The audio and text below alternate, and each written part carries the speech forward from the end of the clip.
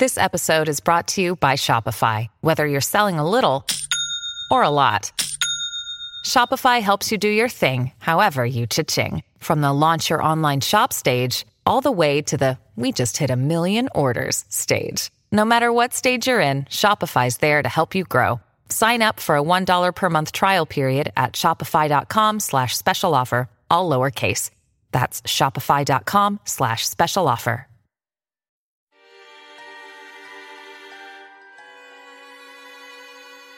Hello and welcome back to Elder Sign, a weird fiction podcast by Clay Temple Media. I'm Glenn McDorman. And I'm Brandon Buddha.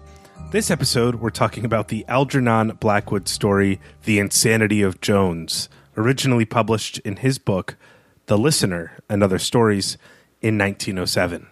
So I love Algernon Blackwood. He is one of my favorite writers, and I especially love his wilderness horror. The Willows is the famous one everybody knows, and I'm very much looking forward to covering that and some of the others someday.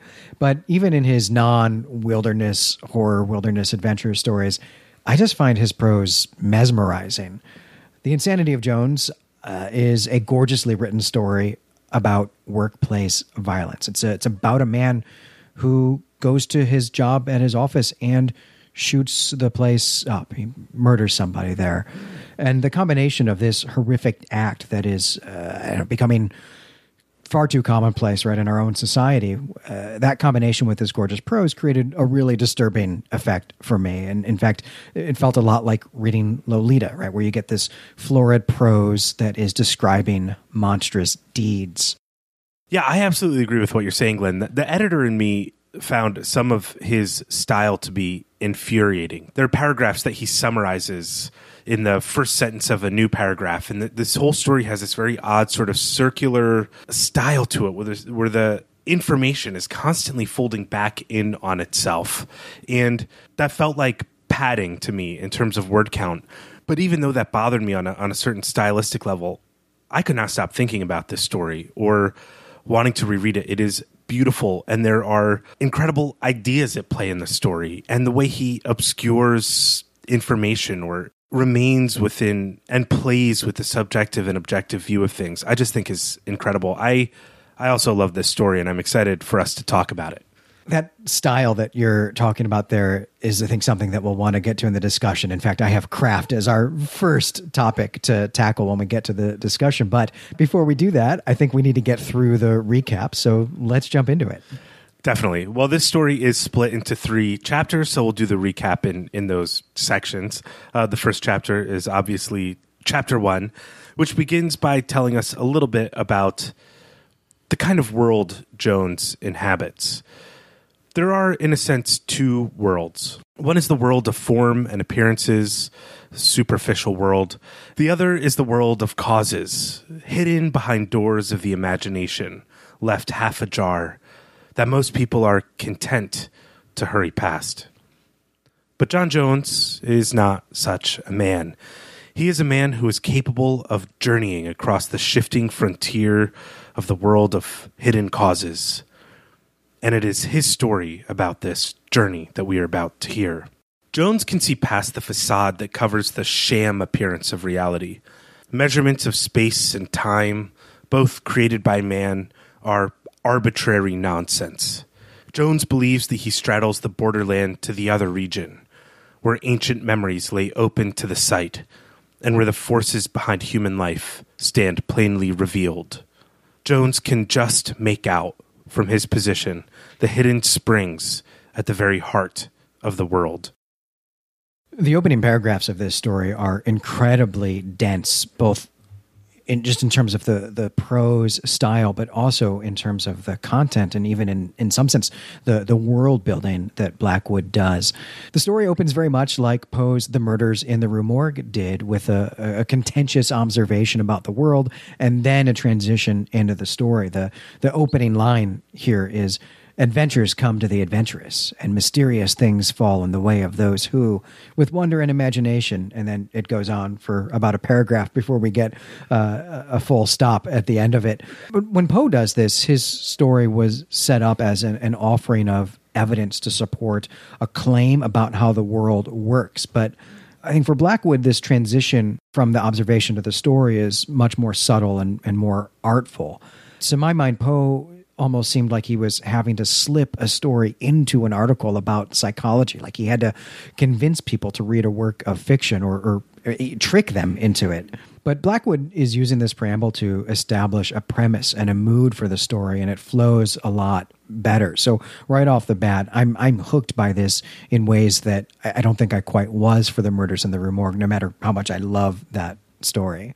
Blackwood isn't trying to convince us of anything in this opening. He's just stating the premises that the story then will follow from. And everything is tied together. The opening paragraph about the types of worlds that exist flow right into the type of man that Jones is, which flows a little bit more into his life. So that's a great observation. And I, too, felt that there was a sort of Poe element at play in the beginning of this story. I also love how artfully Blackwood integrates this premise throughout the whole first chapter that set up what's a great second and third act of this story. He constantly is returning to this and giving us evidence for it, rather than giving us 5 pages of dense imitation of Kant, followed by mystery that is solved by the fact that an orangutan has escaped and is trying to imitate people. This is just a much more real story. I really think there's a lot of art at play in what Blackwood is doing. Well, before we get into the plot of this story, before Blackwood gets into the plot of this story, he presents Jones to us as someone in the midst of, a metaphysical crisis. And he thinks that the world as observed is a sham. As you said, Brandon, it's arbitrary nonsense. It's a clumsy representation of another world. And that other world is more real, and it exists behind the curtain of our observable world. And this is an old idea, right? For Plato, this was called the theory of forms, this idea that there is a realm of existence made up of the perfect ideal forms of things. But this version that Jones is imagining, I think, is much more sinister than the Platonic ideal.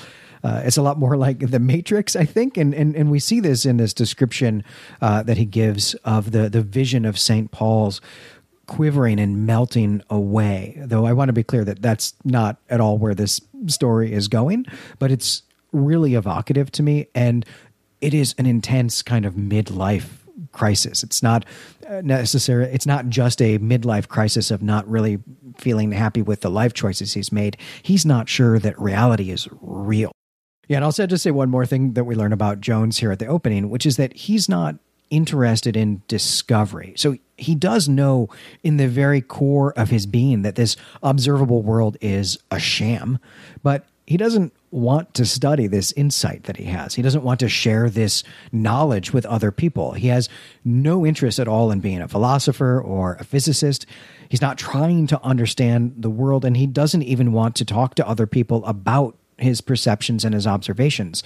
And the result of this is that he is alone in his existence. He's utterly alone in a world he thinks is not actually real. He's totally isolated himself through a series of really his own choices, and his beliefs help justify his isolation to himself. He has a real sort of superiority complex to the people around him, and that's evidenced by the fact that he's just so bored by his day job, which is as a clerk at a fire insurance office. And he knows he's a good worker, and he keeps up appearances, but deep down, this knowledge that he has of the secrets of the world make him believe he's better than all of the other, office drones, which is not a phrase Blackwood would use, but it's really what he's describing that he works with. By all appearances, Jones is just like the other workers. Maybe he's more competent, but in his mind, and because it's never challenged, he's able to cling to this belief of being a detached observer who in another world would have been a king. And this is not a psychology that's unfamiliar, I think, to many of us today, if we encounter it in the workplace or in the world. Jones also has no patience for the popular movements of psychism or clairvoyance or clairaudience that are gaining sweeping popularity among his contemporaries. This is, as you said, Glenn, he has no use for the casual interest that people show towards cheap occultism, as he calls it. And this is because he has knowledge of these true workings of the world, not just belief or suspicion. He believes he knows. John Enderby Jones, as he is fully named, knows that he is an inheritor of a long series of past lives.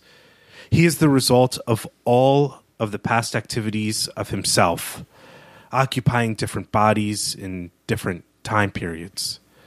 And he's caught up in the question of how someone with his specialness has ended up as he has, which is just a clerk in an insurance office. Right. So Jones believes in reincarnation, and he feels very passionately that he knows a little bit of something about his past lives. So for the weirdness or the speculative part of this story to work, which is really to say that for us to take Jones seriously, Blackwood has to dismiss the sorts of things that people will say when they believe that they had a past life in some historical period. So although Jones is drawn to certain historical periods and feels as though he had lived in them, he doesn't think that he was anyone special or significant or even necessarily anything other than a peasant or a slave, right? He doesn't, believe that he was Cleopatra or something like that. Yeah, the way Jones thinks about this is that all of his past selves were unremarkable in the sense of worldly success and accomplishment. What makes him remarkable is his ability to have the insight of his past lives, to know the truth about the hidden workings of the world. And so that's the chip he carries around on his shoulder. Not that he was a peasant, but the text says that he was kind of unflaggingly brave. He has this great belief in himself, but he's never been tested in any meaningful way. And as a result, the majority of people in the world are uninteresting to Jones, unless he can suss out that he has interacted with them in a past life. He doesn't have a personal life then, as a result. But he's always looking, he's always vigilant to see if he can find somebody that he knew from before, from a past life. Some of these people from the past were enemies of his, whose debts must be settled. And we're told that 10 years ago, while Jones was a junior clerk, he sees a man in the inner office who is growing in estimation in the eyes of the company. And Jones becomes certain that this man that he saw, who was just an assistant manager at the time, had done something terrible to him in a past life. And this sets Jones on a path where he now must settle this account in some way. This assistant manager over the intervening years becomes a full manager in the company. And though Jones interacts with him very little, their paths cross in odd ways.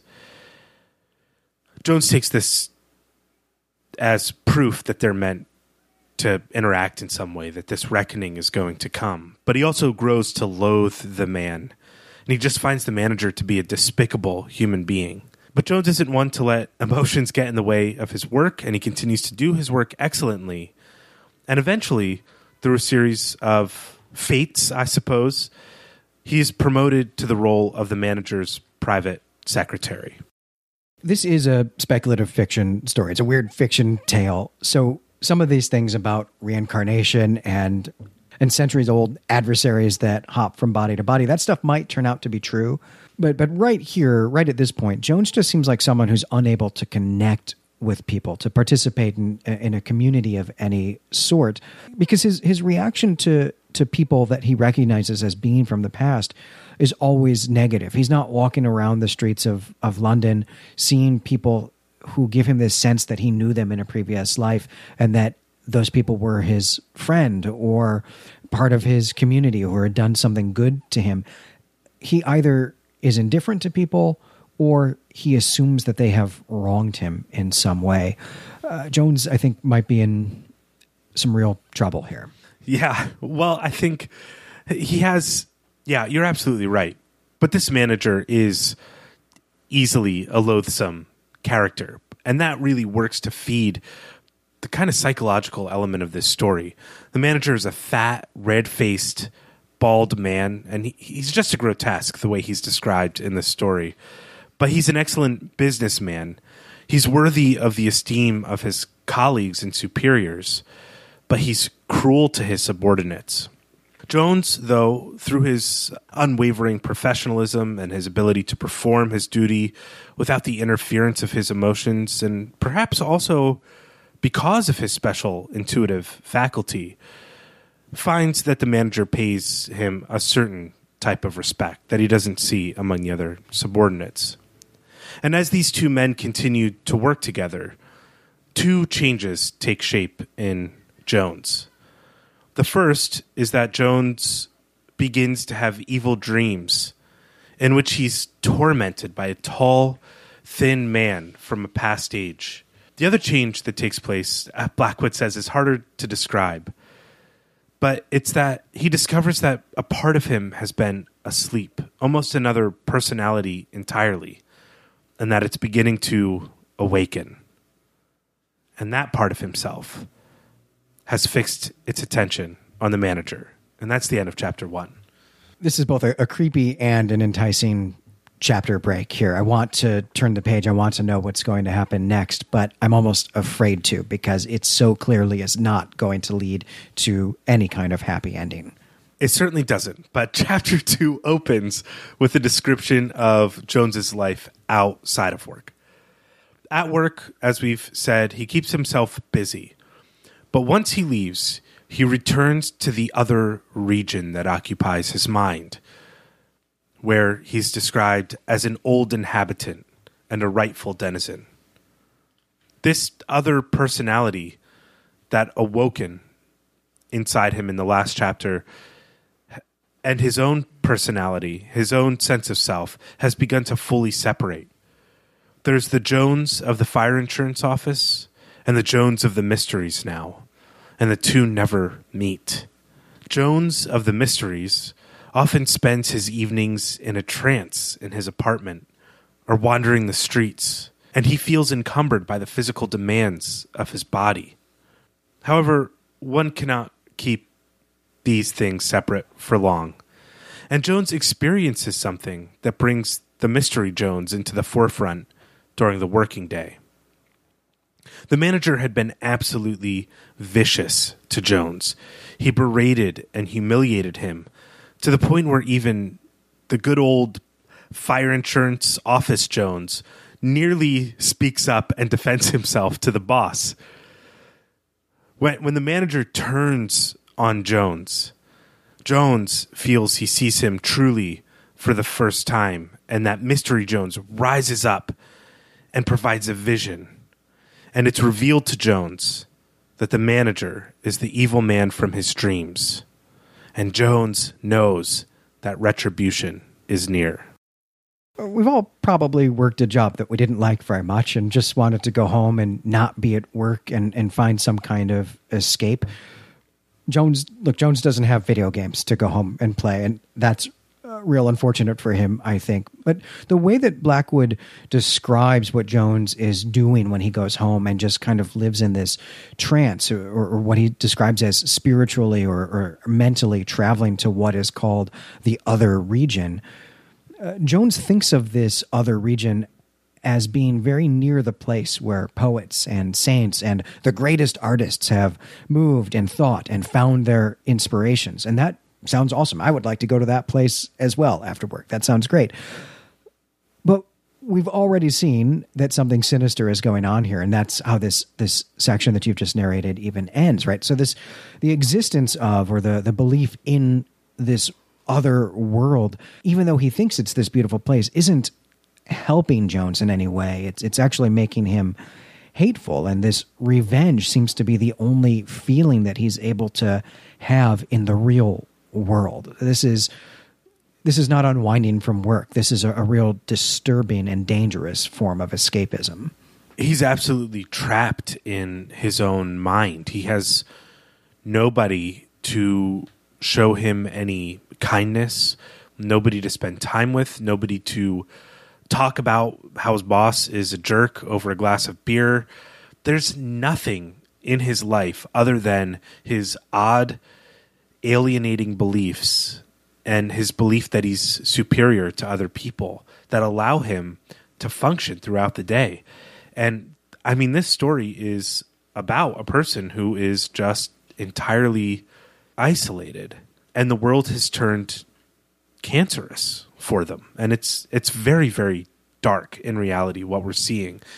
And I'm glad you pointed out that he associates himself once again with saints and poets and artists, that he's absolutely deluded himself into thinking that there's value, that he's elevating his soul by coming home from work and sitting on the floor until he has to go to the bathroom and forgetting to eat, that he's believing that this is better than being around, the sheep that believe that psychism and clairvoyance is real, even people who would share his interests. It's a dark, dark image of a human being. I think one of the ways that this story is really functioning right now is that the way that even you and I are talking about what's going on in this story is not taking Jones's belief about this other region very seriously. And I don't think that Blackwood wants us to, but Jones does take this very seriously. He doesn't think that he's just sitting on the floor of his attic level apartment. He really does think that he is traveling to this world of the perfect forms, this place that he thinks of as the other region, though Blackwood is not giving us very much of a direct narrative about things that happened to him while he's there, at least not yet. But I think in the next scene, we're going to see a little bit more of these worlds colliding here. Right. Jones goes home after this encounter at work, and then he goes out to dinner, and he goes to the same restaurant pretty regularly. Other clerks go there too because the food is good and it's cheap. And at the door of the restaurant, Jones gets this sensation, and he recalls that he has somehow made an appointment with somebody, but he can't remember with who or where he made this appointment. And so he goes into the restaurant, but the nagging feeling persists, and it grows. And suddenly he's aware that the person he is to be meeting is waiting for him at the restaurant. So he looks around, and he sees a man in a corner seat in the restaurant, and is immediately certain that the man is waiting for him.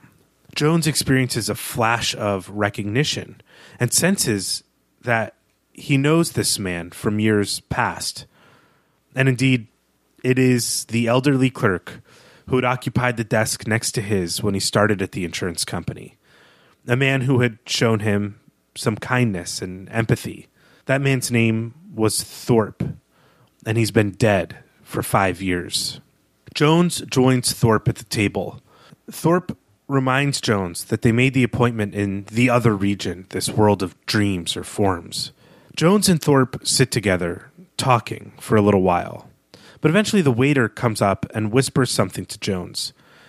And Jones realizes that the whole restaurant is looking at them, so the men leave. Blackwood doesn't say anything explicit here, but I think what we're meant to infer is that everyone is looking at him and whispering and laughing a little bit because Jones is talking to himself. Basically, it's the exact plot of Fight Club. He thinks there's another person there, but it's actually just him the whole time. Right, yeah, absolutely. It's obvious that Blackwood wants us to believe that Jones is by himself in the restaurant. But what I love about what Blackwood does is he never drops Jones' perspective that there's something wrong with everybody else, and he's the one that's okay. He just met a friend, maybe the only friend he's ever had, the person who showed him kindness 5 years ago or more. And I just think Blackwood's handling of this is exceptional. The men wander the streets, and Jones somehow knows where they're headed, though he doesn't know the destination. They travel a long way to a remote part of London, and eventually Jones begins to see the world as it truly is. He finally pierces the veil. Thorpe moves beside Jones without a sound. Eventually, the men are standing alone in a lonely lane, and Thorpe removes his coat and his false beard and explains to Jones that he has come out of the past to repay an old debt, an old kindness that Jones had paid him once, long ago. Jones needs help, and Thorpe is there to guide him. What's crazy to me about this, as an aside, is that just a few paragraphs ago, we get this idea of Thorpe being kind to Jones. He's an older worker, maybe has been a clerk for a long time, knows the ropes, knows what it's like, takes him under his wings. And the way Jones approaches this is that in a past life, he must have done something great to this person to deserve it.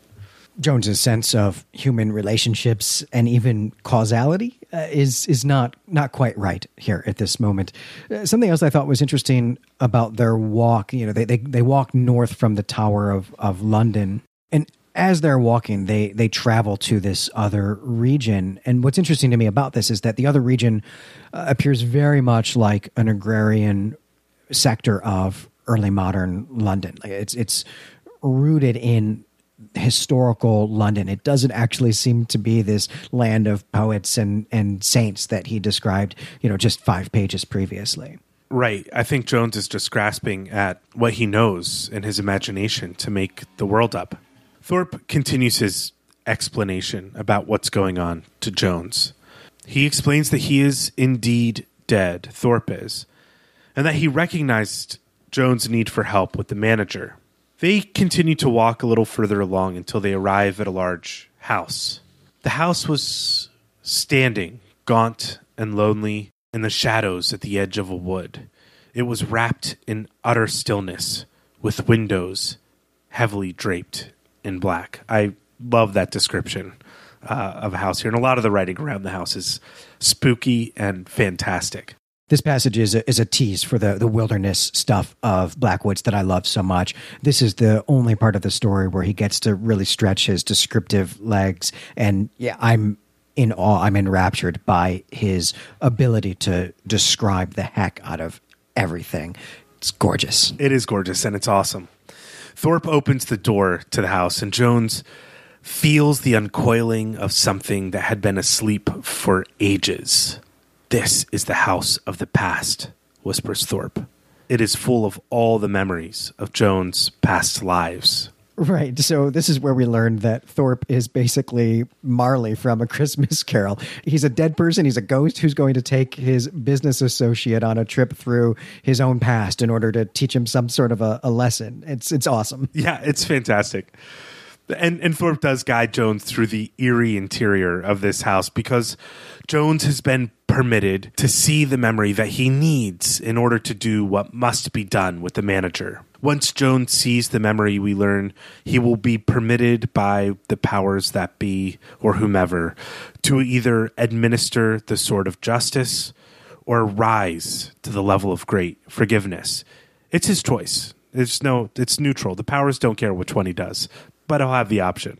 Thorpe guides Jones to a small door and instructs Jones to watch silently as the scene unfolds before them. It is a memory of torture. Jones watches a scene of a man in chains being tortured to reveal a name during the time, I suppose, of the Spanish Inquisition. They are asking him to betray a friend, which he will not do. The head inquisitor is the tall, thin man from his dreams, and the torture continues and ends in Jones's murder. Jones relives this painful experience as he watches it, and in a moment it all ends, and Jones is transported outside of the house with Thorpe. The doors of the house close, and a veiled figure with a flaming sword now guards the entrance. Thorpe explains the memory to Jones. The head torturer is the manager, and the friend that Jones did not betray is none other than Thorpe himself. Jones notes that it must have been a powerful force that brought them all together once again in this present life. And he asks Thorpe what he should do. Thorpe repeats what he said before. He can punish or forgive. Jones shivers and shakes and discovers that he is home in his cold rooms. He had fallen asleep in his armchair without even removing his office coat, and he's ravenously hungry because he hasn't eaten. Well, he got kicked out of the restaurant for talking to himself before he got a chance to eat anything, so of course he's hungry. There's, as you point out, Brandon, there's a very interesting notion of justice and forgiveness in this scene, and I think we're going to spend much of the discussion unpacking that. I want to go back to this memory that he has of the Spanish Inquisition around 1500.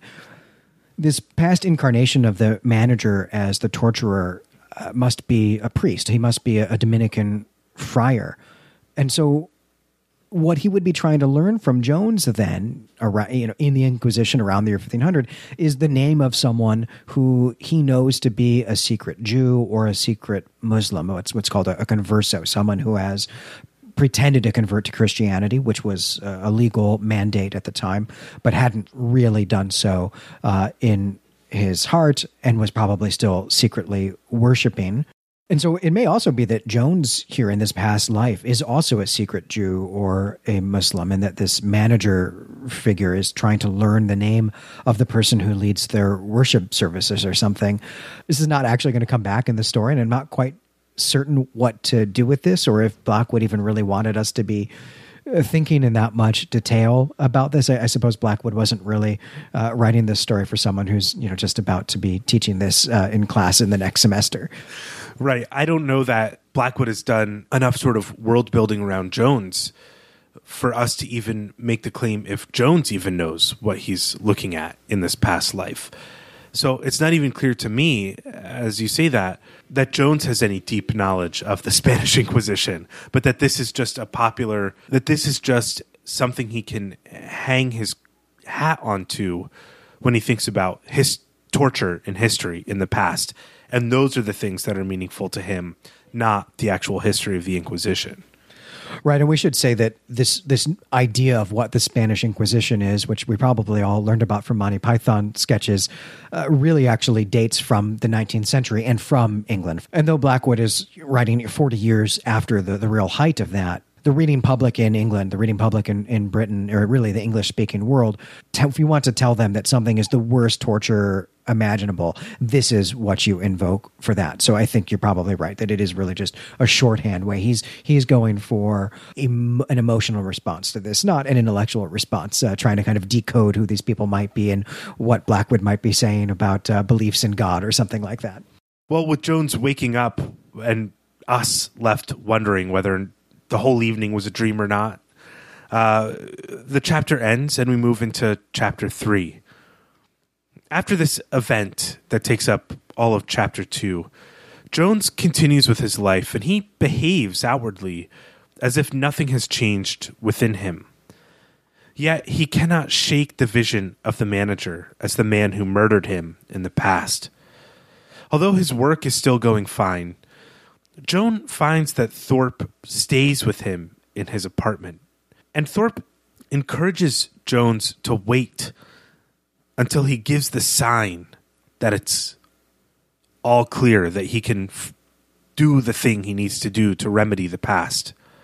Jones himself realizes that he doesn't have it within himself to forgive the manager his past indiscretions, and he becomes obsessed with enacting vengeance.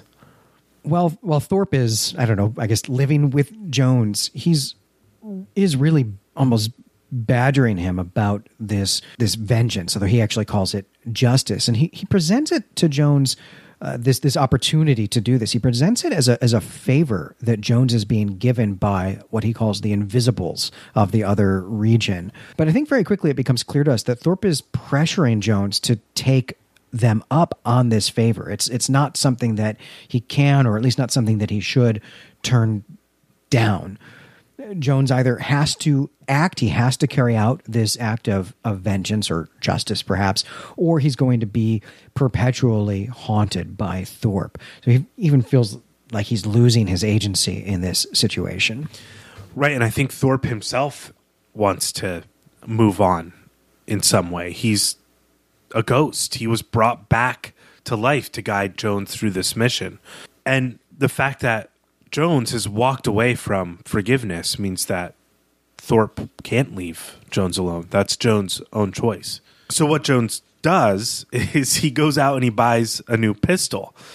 And he spends his time becoming an expert marksman.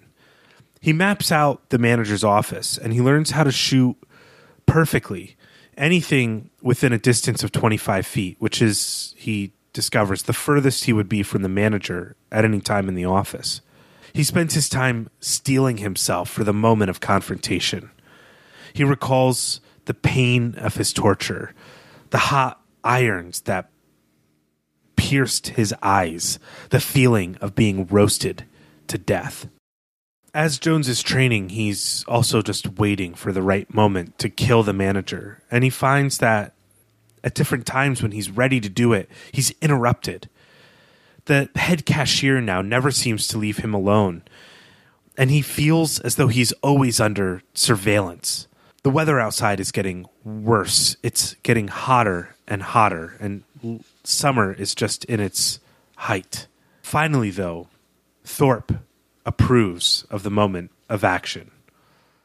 July is coming to a close, and the manager comes in one day, and Thorpe joins him in his office. Blackwood's depiction of how it's getting hotter and hotter as the summer comes on, and what it's like to be wearing a heavy suit in an office without air conditioning or fans in the middle of the summer is really evocative, really powerful. It reminded me of a black and white noir film. Like, you just know that murder is about to happen because it is getting hotter and people are losing their sense of themselves in this heat. But I think that the temperature outside, the fact that it's getting hotter because it's summer, I think that's actually meant to coincide with these other things that you're narrated, this imagining of feeling the hot instruments and the raw fire that were used to torture Jones during the Inquisition.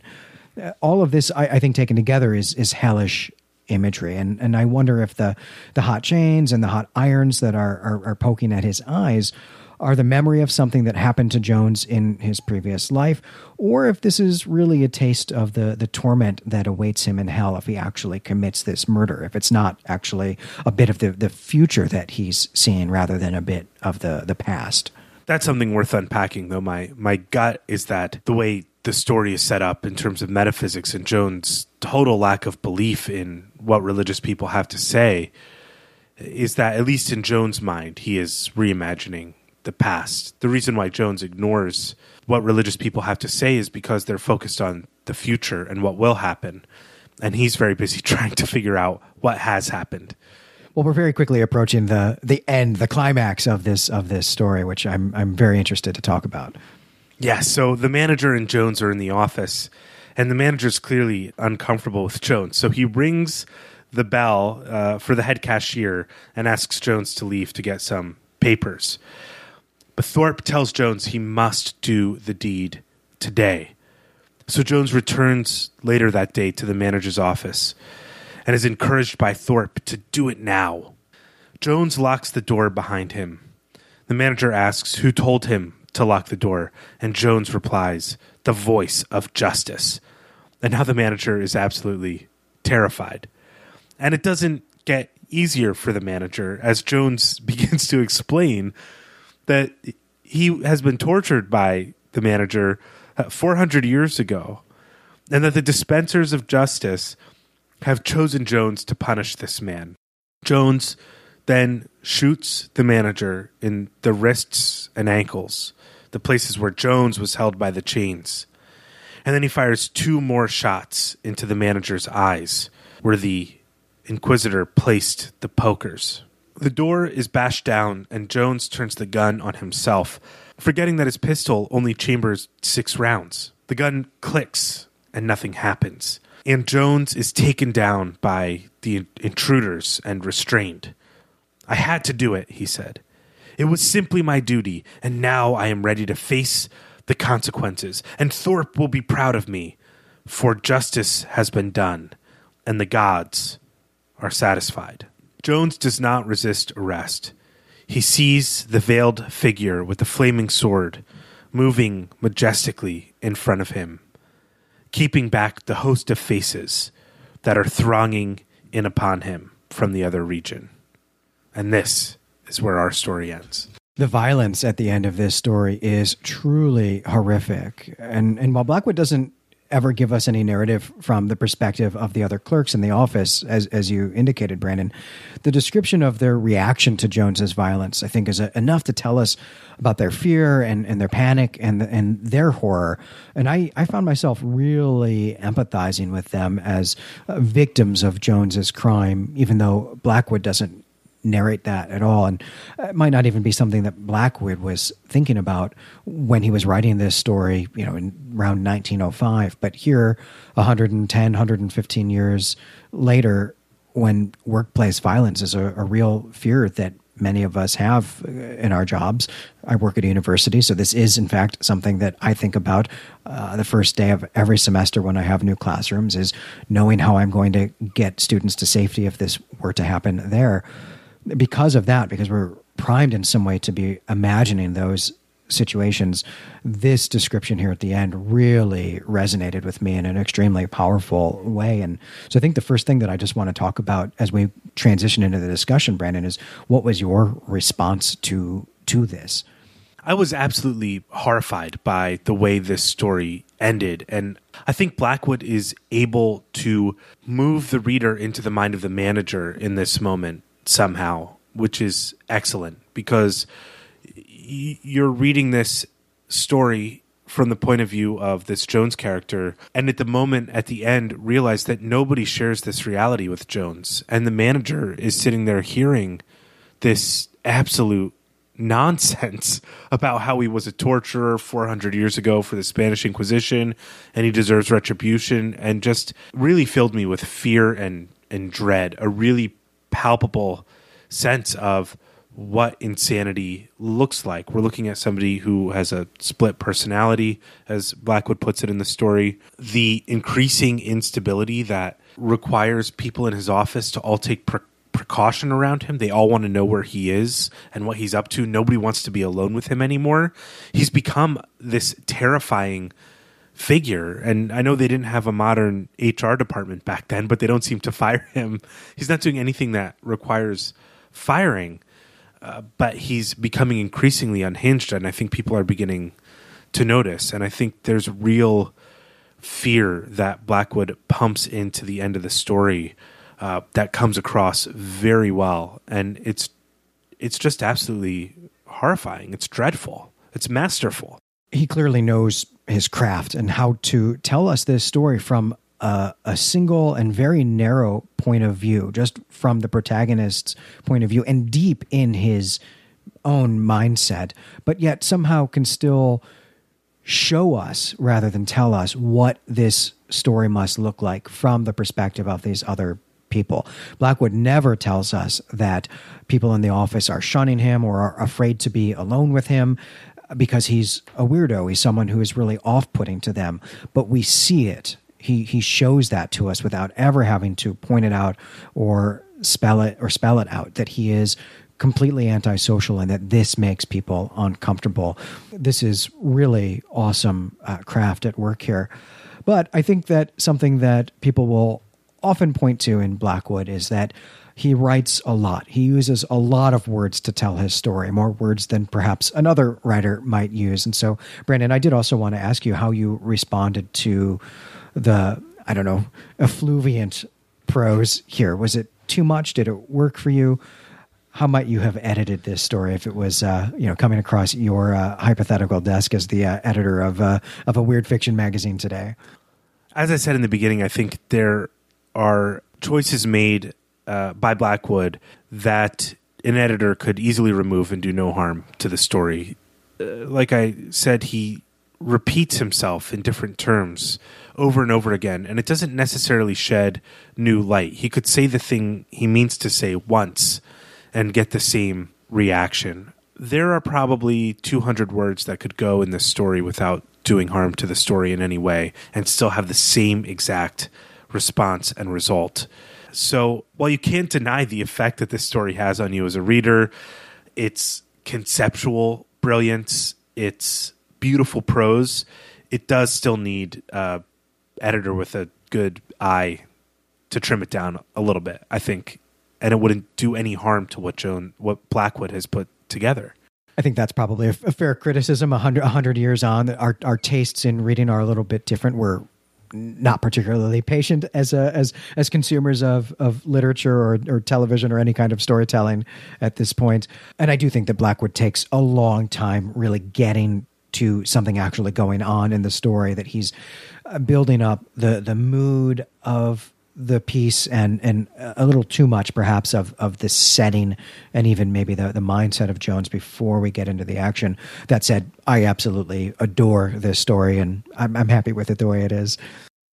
Well, I'm going to look forward to getting into some of his other types of stories, his wilderness stories. He's also a huge writer of occult detective stories, and see if maybe this type of writing works better in some of those subgenres. Well, let's move on to the real substance of this story. The story is called The Insanity of Jones, but it is subtitled A Study in Reincarnation. And so I think at its core, one of the things that Blackwood is wanting us to do, or is asking us to do with this story, is to decide for ourselves, or to ask if Jones is a person who is insane, if all of this is just in his head, or if this business with the other region and reincarnation is real, is something that is actually happening. I don't know, maybe a way to think about it is, if we were to narrate this story from outside of Jones's perspective, how would we do that? I think if we were to narrate this story from the outside, it would be a very boring story. The only way to tell a story like this with a character like this is through their own interiority, because by all accounts, he's just like everybody else around him. He goes to work, he eats, he doesn't make a fuss, he does a good job. He's boring. He's uninteresting. He's a bad character. If you're just looking at him from the outside, you'd judge him the same way that he judges all of the other people he works with in his office, that he doesn't get to know, that he doesn't believe have interiority in the same way that he does. So I think that's a great decision on Blackwood's part to tell the story in this way.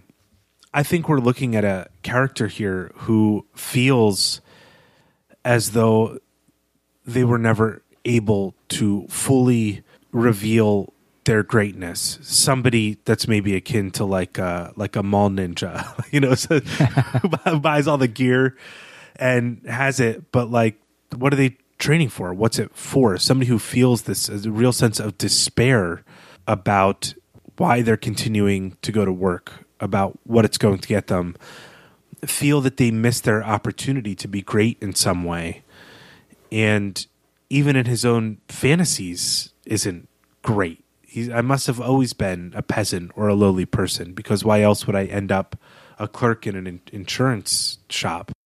So I think Jones does have some real mental health issues. He's got a real crisis on his hands. And when he sees this person, this assistant manager that becomes the manager, receive acclamation, affirmation, praise from all the people above him in his company, he's filled with envy and rage.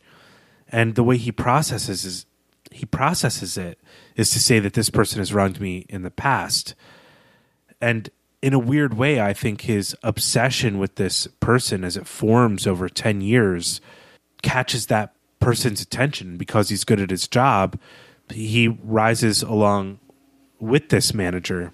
And he's subject to the abuse from the manager as well, which only justifies his delusions. You could imagine, though the manager is murdered unjustly in this story, you could imagine that if the manager had turned out to be of great character, turned out to be kind and supportive and empathetic to Jones, the same way Jones perceives Thorpe as being, his fantasy about the manager would be about how he must have helped the manager in his past life, and his own sense of self-sacrifice has elevated this person to the next level above him. And there wouldn't be a problem of justice in the story that he needs to bring into account.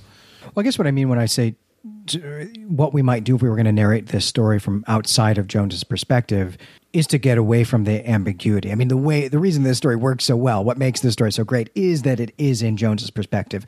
So we don't know if this other region and the Invisibles are real, or if they are just in Jones's mind. The contrasting title and subtitle of the story calls that into question. there's not a label that we can give to this story that definitively answers it. So I guess when I was asking us to think about how we might narrate that, I mean, I think you looked at what the story would look like from the perspective of someone else who works in the office. But we could write this story with all the elements that are in here from Blackwood as an urban fantasy story, if we're writing it from a third-person omniscient perspective rather than a third-person limited perspective, where we get some narrative that is about Jones and things Jones is doing, but then we could also have narrative from the Ghost of Thorpe, where we know the Ghost of Thorpe is a real character because we're getting the narrative from his perspective. We could, in fact, meet some of these invisibles hanging out in their cool garden with the veiled figures, having a conversation about what justice is and how it works, and maybe they should give it to Jones or not. But we don't get that, and that's how this story works. So I guess I wanted to think about it in those terms, really as a way of kind of pinning down, do we think that those elements of the story are real, or if this really is just in Jones's mind? I mean, I think it's clear that you don't think this is a study in reincarnation. You think this is a story about the insanity of Jones. Is that a fair assessment? That is a fair assessment. Well, I'm certainly not going to advocate for this being a study in reincarnation, but I would be interested to hear what listeners have to think about this if there's someone who does want to champion that reading of the text. I'm actually going to skirt this issue altogether and offer what I think of as being a third possibility here, which I think is hinted at in part 3. And this third option is that what's actually going on in the story is that Jones has been caught in a supernatural battle for his soul between the forces of good and evil, or God and the devil, if you will, and that this is maybe a weird fiction adaptation of Job or any number of medieval saints' lives, because Jones is presented with the choice here of forgiveness or vengeance, and his choice is going to determine whether God or the devil gets his soul in my reading. And in this scheme, then, Thorpe is actually the devil who is tricking Jones, who is trying to get him to make this bad choice. And that's where I think that this hellish imagery with the hot weather and the fire and the hot pokers, to me, I think that's where that comes in. I suspect you're going to think that's an insane reading as well, and I'm looking forward to hearing it. Well, I don't think it's insane, but I really do quibble with it just because of the way the story is presented to us as a limited third-person perspective, where we get Jones' view on religion, and we're being asked to believe so much in the story of what Jones believes in order to make the story work. And perhaps Blackwood is doing something by there being a conflict between what we believe about religion, perhaps when the story is written, and what Jones believes. But the fact that we're so close to Jones and that he has no interest in what will happen to his soul because he knows it'll just be reincarnated, his interest in it is in what has happened. That to me, that doesn't read as anything that would interest Jones, who is our guide through this world. That he wouldn't be interested in whether there was a fight for his soul, whether the God would claim it or the devil would claim it. Well, let me just elaborate a little bit more on this. And I agree with you, because it's clearly not the central conflict of the story. And it's actually not maybe much of a conflict at all. But there is this interesting element in the story about justice and forgiveness and mercy and pity that is raised. And we get this conversation in the house of the past between Jones and Thorpe, when Jones says, well, why did I see this? Why did you show me this vision? And Thorpe says, for the purpose of justice, which sometimes is entrusted to the hands of those who suffered and were strong. One wrong cannot be put right by another wrong, but your life has been so worthy that the opportunity is given to you. And he says, you may punish, or if you can rise to the level of a great forgiveness, you can do that. I mean, this is a pretty grotesque notion of what justice is, as a special gift that the powers that be, the invisibles, will grant a person when he's suffered a lot. And Thorpe tells Jones that he's been given permission to murder because he's suffered torture in this previous life. And then he almost taunts him with the notion of forgiveness as an afterthought. So I don't know, to me that felt like it was something of a trick, that part of the deal between God and the devil, or good, the forces of good and evil here, are that Jones has to be presented with all the options, and that Thorpe is doing that to the letter of the law, the letter of the rule, but not presenting each case in a balanced way or equitably. Right. I think it's just so important that all of this vision comes, this experience for Jones comes after he is so belittled at the office. And that is maybe the most important fact of the book. This is somebody who experienced humiliation and is now having a vengeance fantasy about it. So if we look at the definition of justice, the simple definition, which is just to give a person their due, then that definition of justice is not presented here, because what is due to the manager who doesn't remember his past life? This is a real problem. Is the person who commits a crime but then is an amnesiac the same person who committed the crime? Is that the person who committed the crime, right? It's a challenging question. So how can you hold somebody accountable for an act they don't remember in a life they would never claim to have lived? It's not a coherent question. And what are they due as a result of it? Are they due some sort of punishment? Is you enacting the punishment as a moral agent the best way to get justice, or is that revenge? So, as I was reading this story, I kind of read the offer for forgiveness as kind of the one Thorpe was rooting for, but you read it kind of in the complete opposite sense, that Thorpe is really pushing for vengeance, though masked in the language of justice. But I think we know that there's no way Jones can forgive the manager for belittling him so deeply, and so he's justifying his murder. I don't think justice is possible. Forgiveness is often the only option. And that's why the language of debts is used so heavily here, and accounts, because that is actually the language for forgiveness, is an accounting sort of language. It is saying, you don't owe me that back, or there's a letting go of what is owed or what is due. So justice is really a balancing of accounts. Forgiveness is a clearing of the account. And so I don't think justice is possible in this story. The only action he should have taken was to clear the account. But he's plagued by his past, and he's unable to process it except in this fantasy world he's created. And certainly the notion of accounts and balancing accounts, keeping track of things, and particularly ledgers. I mean, that's the business that he's doing as a clerk in this insurance office. So that's a part of the reality of both of these worlds that he inhabits, our real world and then this other region.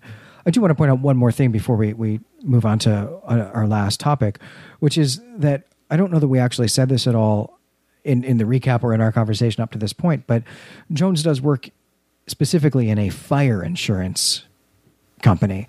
So again, we have fire having something to do with what's going on in this story. And to me, I just don't think I can see all this fire imagery and not think that something is going on here with hell or the devil.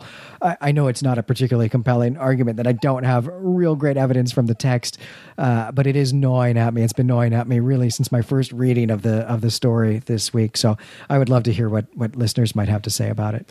Yeah, me too. I think it's a great reading, but if it's there, it's underbaked, and that's Blackwood's problem as a writer, maybe not your problem as a reader. Well, now that you have teased our upcoming podcast series on the Great British Baking Show, let's talk about the last thing that I want to do here, which is to look at this question of forgiveness and justice as it relates to Blackwood's own life, to Blackwood's biography.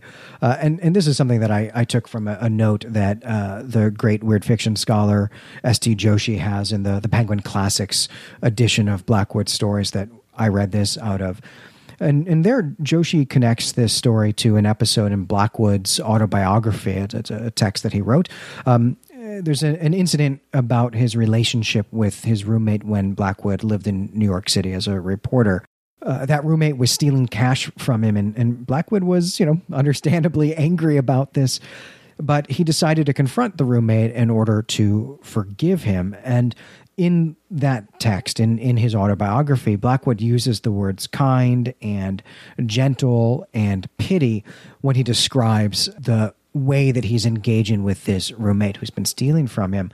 But in the end, the roommate kept stealing from him, or he took this second chance and continued in his bad behavior. And ultimately, Blackwood decided to have him arrested for stealing from him. So it seems that Blackwood himself wrestled with exactly this type of dilemma, a much less murdery way, and certainly not at all supernatural. But I mean, this is a dilemma that we all face in our lives when people wrong us. And it's interesting to see this story as growing out of Blackwood's own personal journey with this dilemma of wanting to punish someone for the wrongdoing, but also wanting to forgive. One of the reasons why justice is considered a virtue and a good is not because it gives necessarily satisfaction to the person who has been wronged, though that is maybe a side goal of it, but that it actually stops the wrongdoing of the person doing wrong. And that's why you need a just society, a just community. You need a theory of justice in order to move through the world. Not a distorted one like Jones had, but there are certain things where you can seek both justice and forgiveness. Petty crime is one of those things where if somebody is wronging you, is taking from you, and not paying you back, you owe it to both of you to stop them from doing it, and then try to get your property back. I mean, this is the whole theory of tort law. If somebody destroys something of your property, they have to restore it back to you in some way.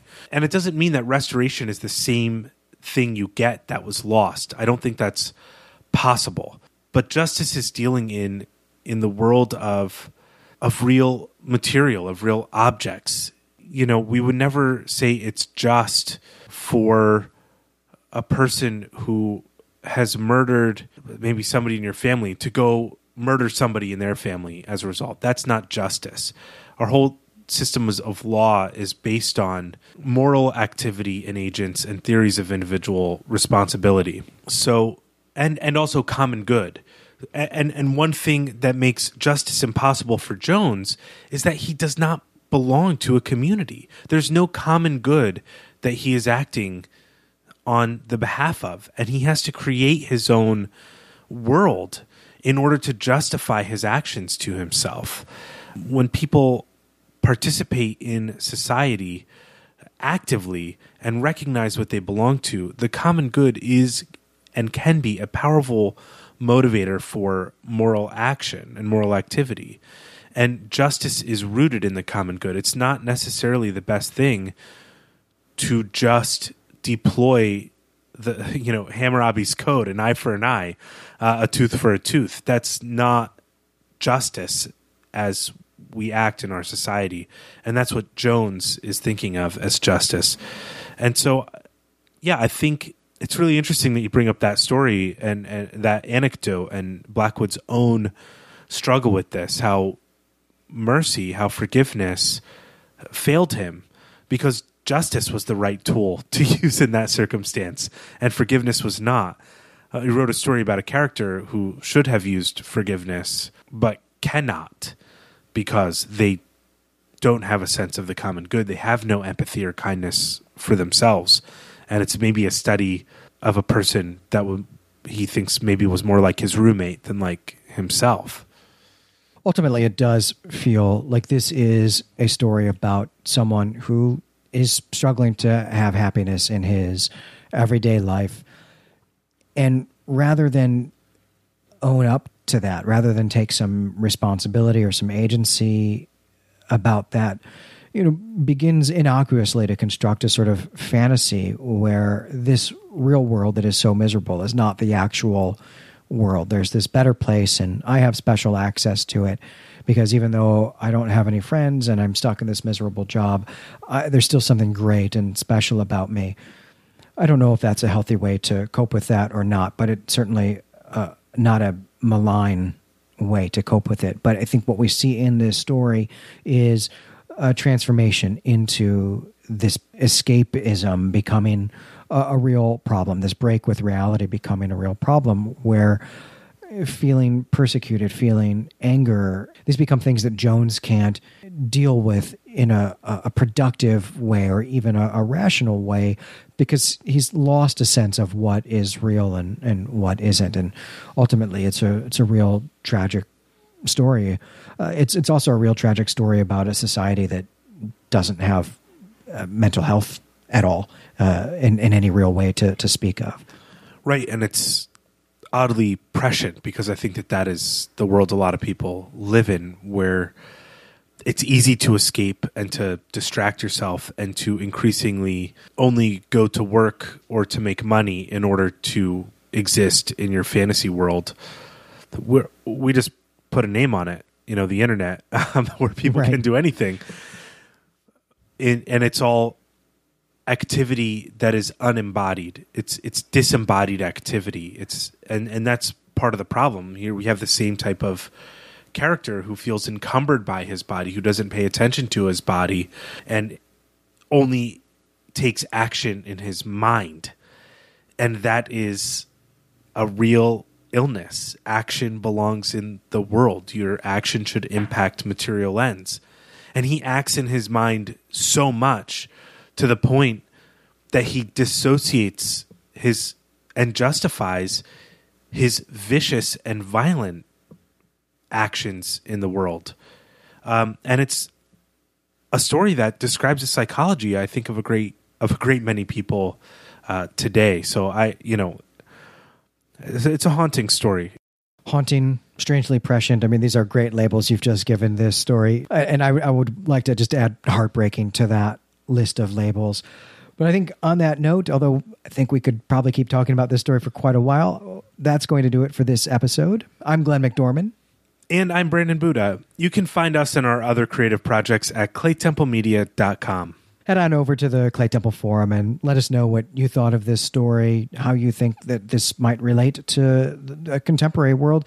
Also, come let us know if you think that the other region is actually a real place, that Brandon and I have totally misread this story. I would really love to hear an argument in favor of that. Next time, we'll be reading The Planet of the Dead by Clark Ashton Smith. But until then, we greet you and say farewell.